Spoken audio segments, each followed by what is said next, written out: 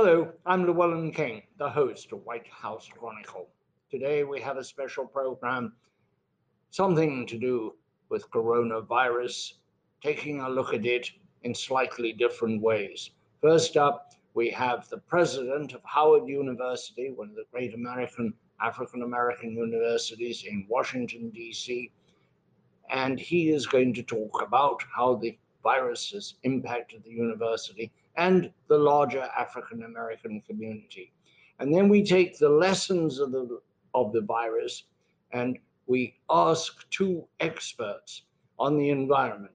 They are Matthew Banks and Jan Vrins from Guidehouse, a consultancy, how utilities and industrial companies are going to handle the lessons coming from what some people have called the pause. It's a great show, an interesting show, somewhat different. I think you will enjoy it. You have put out a piece of paper, a letter to the school, to the community, which is beautiful in its writing. I have it right here in front of me. Indeed, it's Churchillian in some of its wonderful language, and I'm going to read just one little piece. The bison, which is the name that students at Howard use for themselves, bison, it has an historical connotation going back to the 1920s, but what you say is, I am reminded time and time again, that is what bison do. We address challenges head on and exemplify equanimity under duress. I think that is a beautiful phrase. We address challenges head on and exemplify equanimity under duress. Tell me about the duress, first in the university and then in the African American community. I might, by way of introduction, also mention that you are a very distinguished medical doctor and that you, as well as having an MD and having practiced medicine, you also have an MBA, Master of Business Administration. Thank you. Thanks again for the invitation, a very, very kind invitation. You know, the duress that exists today obviously is a duress that has taken us by an invisible enemy, and that is the coronavirus, the COVID-19 pandemic. It is a duress, however, that is also overturning and probably unearthing many factor and determinant factors of the overall duress in the African American community. Disproportionately, African Americans, unfortunately, are dying from this disease in grave numbers for us to be concerned about. And although those numbers are concerning, I actually think that those numbers may be even higher. And that's the type of unearthing that is going to come along with this as we look at that duress and why we must meet that challenge of providing care first and foremost, trying to take care of the African American community, but being ever so vigilant. In some of the states where the mortality has outstripped the African American proportionate population, it is still a story that I think will unfold to prove to be even worse. In those very states, if you look at the number of people who are listed as unknown in terms of ethnicity, it is very high as 27, 30%. And I think when all is said and done and we go back and we count them appropriately, the African American population mortalities would be even higher. So it's a huge duress and a challenge that we must face. It is also, isn't it, a fact that the African American community is more vulnerable with underlying conditions, diabetes, heart, hypertension, maybe incipient heart disease, and therefore the price is very high if they get the virus. That is very correct. Those underlying conditions, as you just outlined, certainly portend a worse outcome. However, I would hasten to say that we have to be very, very careful when we look at that. Those did not come about by chance.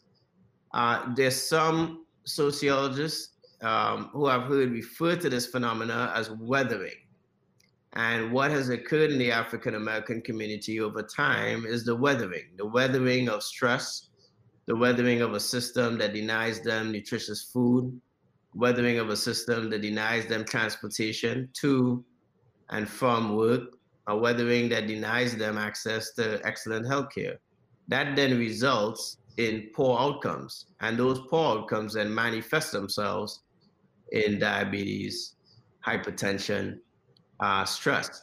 And those things then lead to a higher mortality when you've contracted a virus such as coronavirus. But there are multiple areas across the healthcare spectrum where we see this. And in DC in particular, some of it is extremely pronounced because of the different racial makeup of the wards in DC. The second problem in the African American community today is poverty. Generally, African Americans are likely to run out of money faster than anyone else. Many of them have very low paying jobs, have been laid off, have no way to get money to buy food. Does that require some sort of special social effort on behalf of government and the society?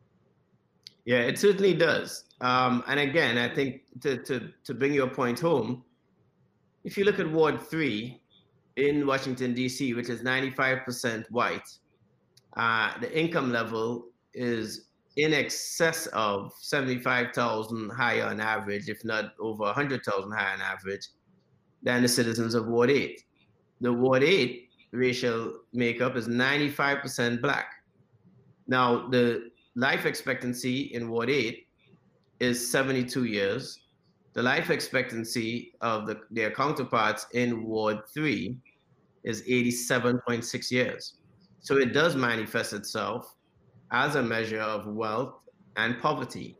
But the other issue, if you look at it, it creates a vicious cycle. Because if you think of generational wealth and generational opportunity, you think of small businesses, the ability for African Americans to build a legacy that they can hand down to another generation, to employ others in their community, it is extremely limited. And then when you have a life expectancy of 72 years, that cuts off years of productivity, years of savings, years of the ability to build that generational wealth. So one feeds on the other. And that cycle has to be broken by social and systemic interventions that allow for a different outcome, that then feeds into the social structures that hold up the opportunity. Howard University Hospital, how is that preparing? This is a teaching hospital. It's a very important hospital in graduating doctors. What is it doing, and what will its role in the coronavirus be? We are a designated site for treatment of COVID-19 patients, and we have been doing that right now. The city has access to expand our capacity by 125%. We're in the process of standing that up right now. That is going well. It's going to be costly. Cost us up to $25 million to be able to get that done, and we're actively doing that. We want to protect our frontline workers as well. So we're ensuring that we have enough PPE and that we have testing available for anybody who is exposed and may want to be tested. Doctor, thank you very much for coming on White House Chronicle. I hope you'll come back many times in the future to report on your work as an educator, but also your work in the community and the progress the hospital is making. Thanks for having me. It is our pleasure. It is the 50th anniversary, or it will be on April 22nd, of the introduction of a concept, the Earth Day. It's Earth Day's birthday, its 50th birthday this year. I remember clearly the first one. I was working for a nuclear-based publication in Washington, and people were very skeptical when Gaylord Nelson, a senator, introduced the concept of Earth Day. And it followed on almost automatically, if you will, from a new concern for the environment, which got going in 1962 with the publication by Rachel Carson of her seminal book, Silent Spring. So I am delighted now to invite on the broadcast Matthew Banks, who has worked with companies for more than 20 years, guiding them, if you will, into the path of righteousness, the environment. Matthew, welcome to the broadcast. You are a senior executive with Guidehouse, which is one of the leading consultancies, but is often associated in this program, because we have a lot of guests from Guidehouse, with just energy. But in fact, you have worked with consumer goods primarily. Tell me about your work, please. Thanks, Llewellyn, and thank you for having me on the program. Appreciate this opportunity to share our insights. Yes, I have worked on helping large brands, Fortune 250 companies, as well as cities over the course of the past 20 years as they try to grapple with climate change, set targets, develop plans and actions and abatement measures that are consistent with the science. I was one of a group of folks that came together before the Paris Agreement to develop some projects and programs that allow companies to set targets that are more consistent with the science and get recognition at the global level. Matthew, can we drop a couple of names of big companies you worked with so that our viewers and listeners get some idea of what companies are really trying to get on board the environmental movement? Sure. You know, it spans the likes of many of the big brands that you and I interact with on a regular basis. You know, from the major beverage manufacturers like Coca-Cola and PepsiCo, even some quick service restaurants like McDonald's, also large pharma giants like Johnson & Johnson. J&J has actually been doing this type of work since the mid-90s. What progress are we making in the corporations? To what extent is the environmental ethic now their ethic? So I think that if you were to look at the breadth and depth of that Fortune 250, right? Most of those companies have set targets to reduce their emissions to peak and decline over the course of the next decade. We're looking at reductions on the order of anywhere from 20 to 50% in most cases. And that's on track with what Paris is calling for. The hard work has just begun. Most of those companies have a target, they have developed a plan, and now they have to execute against that plan.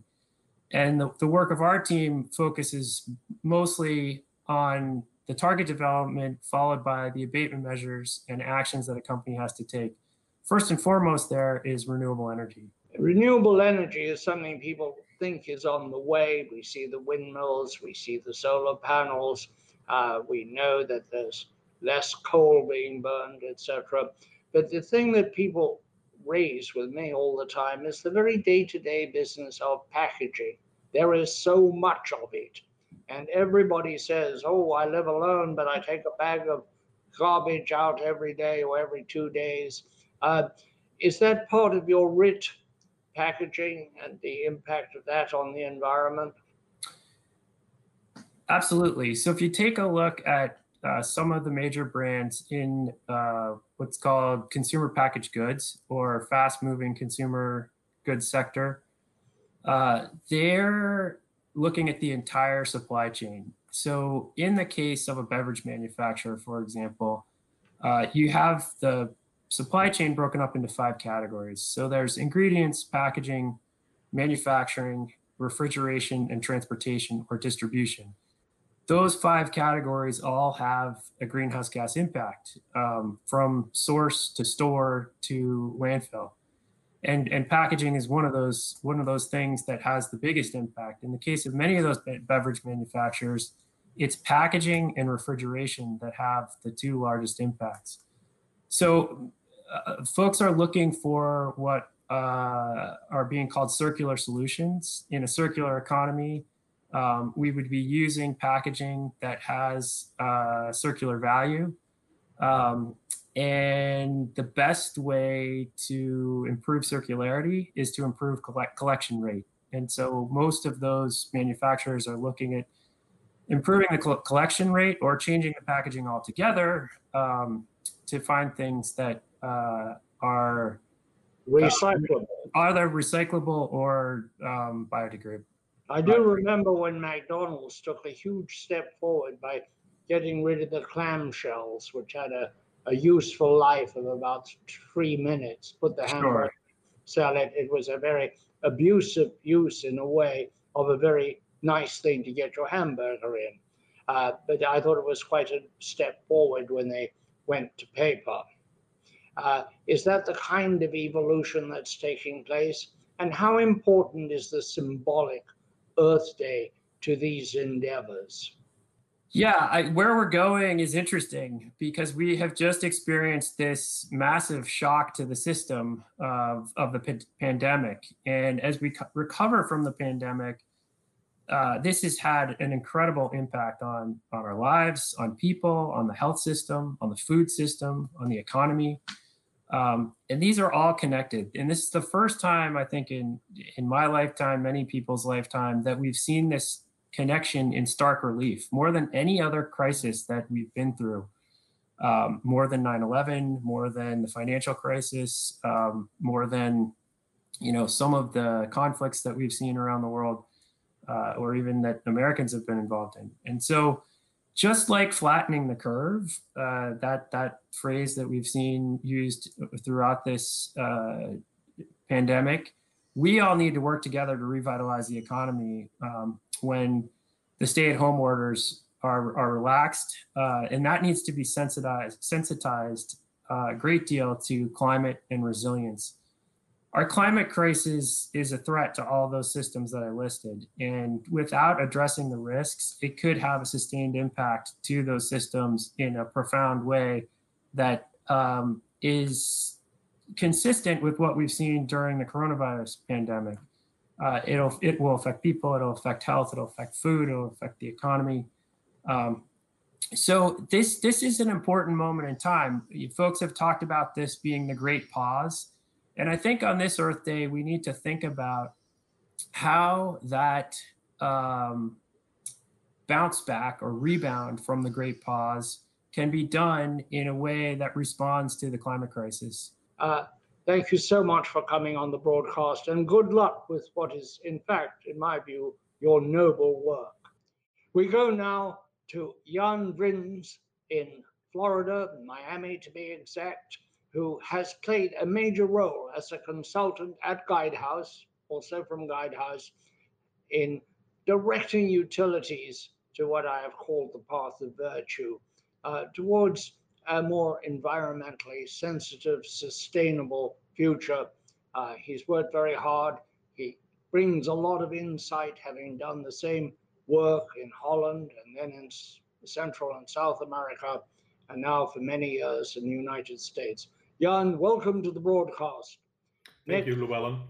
Next week, the 22nd of April, is Earth Day. What does it mean to you? Yeah, Earth Day is a very important day for me and for my entire team. As you know, we help our clients, whether they are utilities, energy companies, large corporations, or governments, with building more resilient and more sustainable communities and infrastructure. So Earth Day is a big day for us. You're the segment leader on sustainability at Guidehouse, so you have a very large portfolio and a very challenging one. Over the decades, I've seen electric utilities go from great skepticism about the environment to something very close nowadays to enthusiasm. Is that a journey that you have traced and influenced? Yes, absolutely. I think even 5 years ago, utilities were kind of in a wait and see mode with regard to climate, with regard to decarbonization. And I think nowadays, most utilities, if not all, Llewellyn, have really embraced the topic of decarbonization and climate change, and working with their customers, whether it's local governments or cities or large corporations or residential customers on this on helping decarbonize our economies, which is exciting. Moving forward, what do you think the electric utilities will gain from this pause? There's a couple of things that hopefully utilities are thinking about and acting upon. One is definitely in terms of resiliency. How can we build more resiliency into our system? We need to keep the lights on despite what's going on right now, including tornadoes, right? That put almost like 1.3 million customers this week out of power, including earthquakes in the Northwest that we had a month ago. So I think utilities are learning even more about resiliency. Traditionally, utility assets have been assets that need human intervention, crews to go out there to read the meter or to fix a break. I think we'll see more advanced technologies where some of this maintenance and repair can be done remotely as well, which is very interesting. So that's one. And then two, I really think that after we deal with COVID, and it can take a while, we also look at what I call the other gray rhino out there, and gray rhino are likely events, and we have had signals and have huge impact on our economy. We still have climate change as a big threat out there to society and the world at large. And I hope utilities and all their stakeholders, and we're certainly hearing a lot of that right now, will really increase the urgency on that big threat as well, which is still ahead of us. Do you believe that we can somehow head off the rise in sea level? You know a lot about that as a native-born Dutchman. We always think that the Nederlanders know what to do about the oceans. Do you think we can head off the kind of threat which is now posed for the whole of the East Coast of the United States and part of the West Coast, which is simple sea level rise? Yeah, it will be a big challenge. In the Netherlands, we built, as you know, dikes for many centuries, and we protected ourselves against, the sea. I'm now in Miami, as you said, actually very close to the ocean here. I can actually see it from my other room here. But in Florida, it's a lot harder to build like dikes because the water would come underneath, because we have the Everglades and the rock formation underneath will not allow dikes to protect us against the ocean. Now, there's other technologies that will help in terms of how we move water around. The most important things, and we've seen actually the impact of how drastically we can change course here in the last 3 to 4 weeks. We just need to reduce carbon emission reductions. We have to change the course of climate change. And in the last 4 weeks, we've seen several examples of cleaner air and what it does in terms of carbon dioxide in the air, which we can turn around in a matter of weeks. Basically, is what we've seen in the last period of time. Well, this has been very exciting, hasn't it? It's unfortunate that it took such a disaster, but to see clear air in Mumbai, in Los Angeles, this is incredible. To be able to look into the Venice harbor, into the lagoon in Venice and see fish. This is incredible. It's, to me, reminds me of another great environmental achievement, and that was the British cleaning up the Thames. There are now fish where for 300 years there was no life in the Pool of London, the bottom end of the Thames where the docks were. Now it's full of life. It can be done. When I lived in England in the early 1960s, there were fogs that you couldn't see. You had to get out of your car and hold a stranger's hand to get to the sidewalk. They're gone. They cleaned up the air. It can be done. Isn't that the message of today? It is. Yes, it can be done, and it's also exciting to see how we all come together. We're all connected. Countries are connected. Economies are connected. The utilities industry is connected with transportation. It's connected to the environment and to the world at large. And I think once we realize that all these things are connected and jointly we can attack these significant threats and big problems that we face, it's extremely exciting. These are sad times, but we're seeing some really good examples of how we're in this together and can solve and work through these very large issues that we face, Llewellyn. That's very interesting and exciting. And you are a very exciting man in an exciting place, helping, a bit like a ship's pilot, helping the utilities find the channel. Would that be a reasonable description? Well, I appreciate the description. Yeah, we like to help our clients navigate all the different challenges that are in front of them. Some are short term, some are longer term, some are really far out there. But yeah, navigating through all these changes as the energy industry is transitioning is something we are really passionate about, and I personally care a lot about. Jan, you have an example from India as well, one of your own. Yeah, I posted actually this on social media this week. I saw a picture that someone took from about 200 kilometers, so a little over 100 miles away from the Himalaya, and you could actually see during the day the mountain tops, which is really exciting. Normally, it was a big city in India, you would not be able to see, and now with all the pollution down, you had a clear view of the mountains there, which is pretty impressive. What a couple of weeks of reduced manufacturing and transportation carbon emission expulsion will do. So what we have to do is concentrate on reducing those emissions while returning to normal productivity.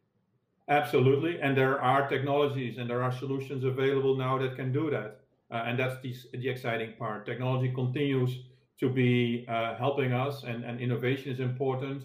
You talk a lot about innovation as well, and as long as we keep innovating and apply the technology solutions that currently exist, we can do all of the above. We can recover, we can rebuild, and build a more resilient and sustainable economy, infrastructure, and communities around the world.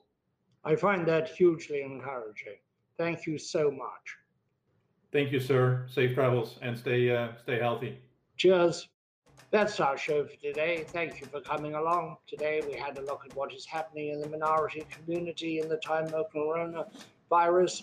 Then we moved on to looking at the environment, which we note this year on the eve of the 50th anniversary of Earth Day. That's our show for today. Cheers. Our program, White House Chronicle, is on offer as a podcast for you to enjoy. Full shows on Apple, Stitcher, Spotify, and all major audio platforms. Subscribe and take us with you in your pocket.